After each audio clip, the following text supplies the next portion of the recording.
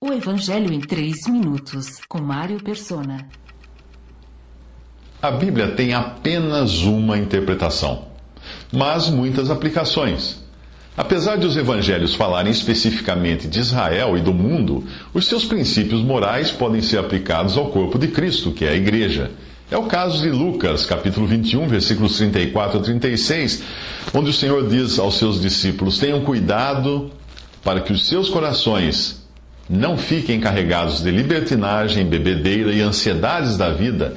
E aquele dia, ele está falando aqui do dia em que ele voltará à terra, aquele dia venha sobre vocês inesperadamente, porque ele virá sobre todos os que vivem na face de toda a terra. Estejam sempre atentos e orem para que vocês possam escapar de tudo o que está para acontecer e estar de pé diante do Filho do Homem.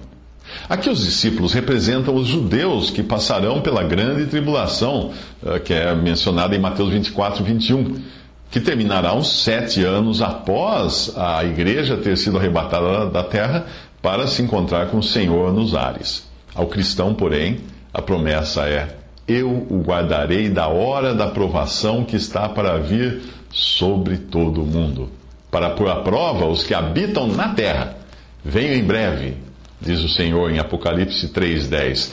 A certeza de que não passariam pela grande tribulação foi dada também aos cristãos de Tessalônica, que se voltaram para Deus, deixando os ídolos, a fim de servir ao Deus vivo e verdadeiro e esperar dos céus a seu Filho, a quem ressuscitou dos mortos, Jesus, que nos livra da ira que há de vir. 1 Tessalonicenses 1, versículo 10. Não se trata aqui da ira da condenação eterna, como alguns pensam, pois desta Jesus já livrou cada um que creu nele.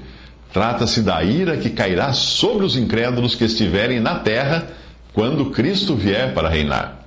A interpretação direta do texto é para os que estarão na terra na grande tribulação de Mateus 24, 21, que atingirá o seu ponto máximo com as 7 últimas pragas, pois com elas se completa a ira de Deus. As 7 taças de ouro cheias da ira de Deus. Apocalipse 15, de 1 a 7. Essas taças os 7 anjos vão derramar sobre a terra, como fala em Apocalipse 16, 1, e não sobre os perdidos no juízo final. Mas a exortação à vigilância serve também para os cristãos hoje, que antes disso acontecer serão arrebatados nas nuvens para o encontro com o Senhor nos ares, como fala 1 Tessalonicenses 4,17.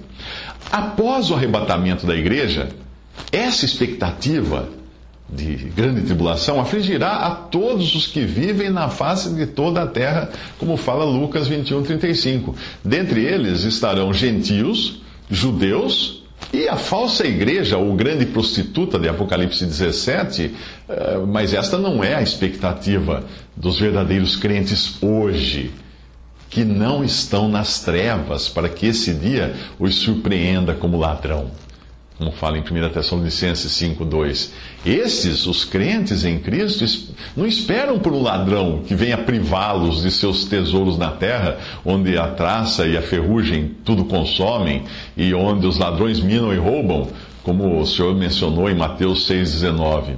Estes esperam pelo amado de suas almas. Visite 3minutos.net. Dúvidas? Visite respondi.com.br. Adquira os livros ou baixe o e-book. Também para Android e iPhone.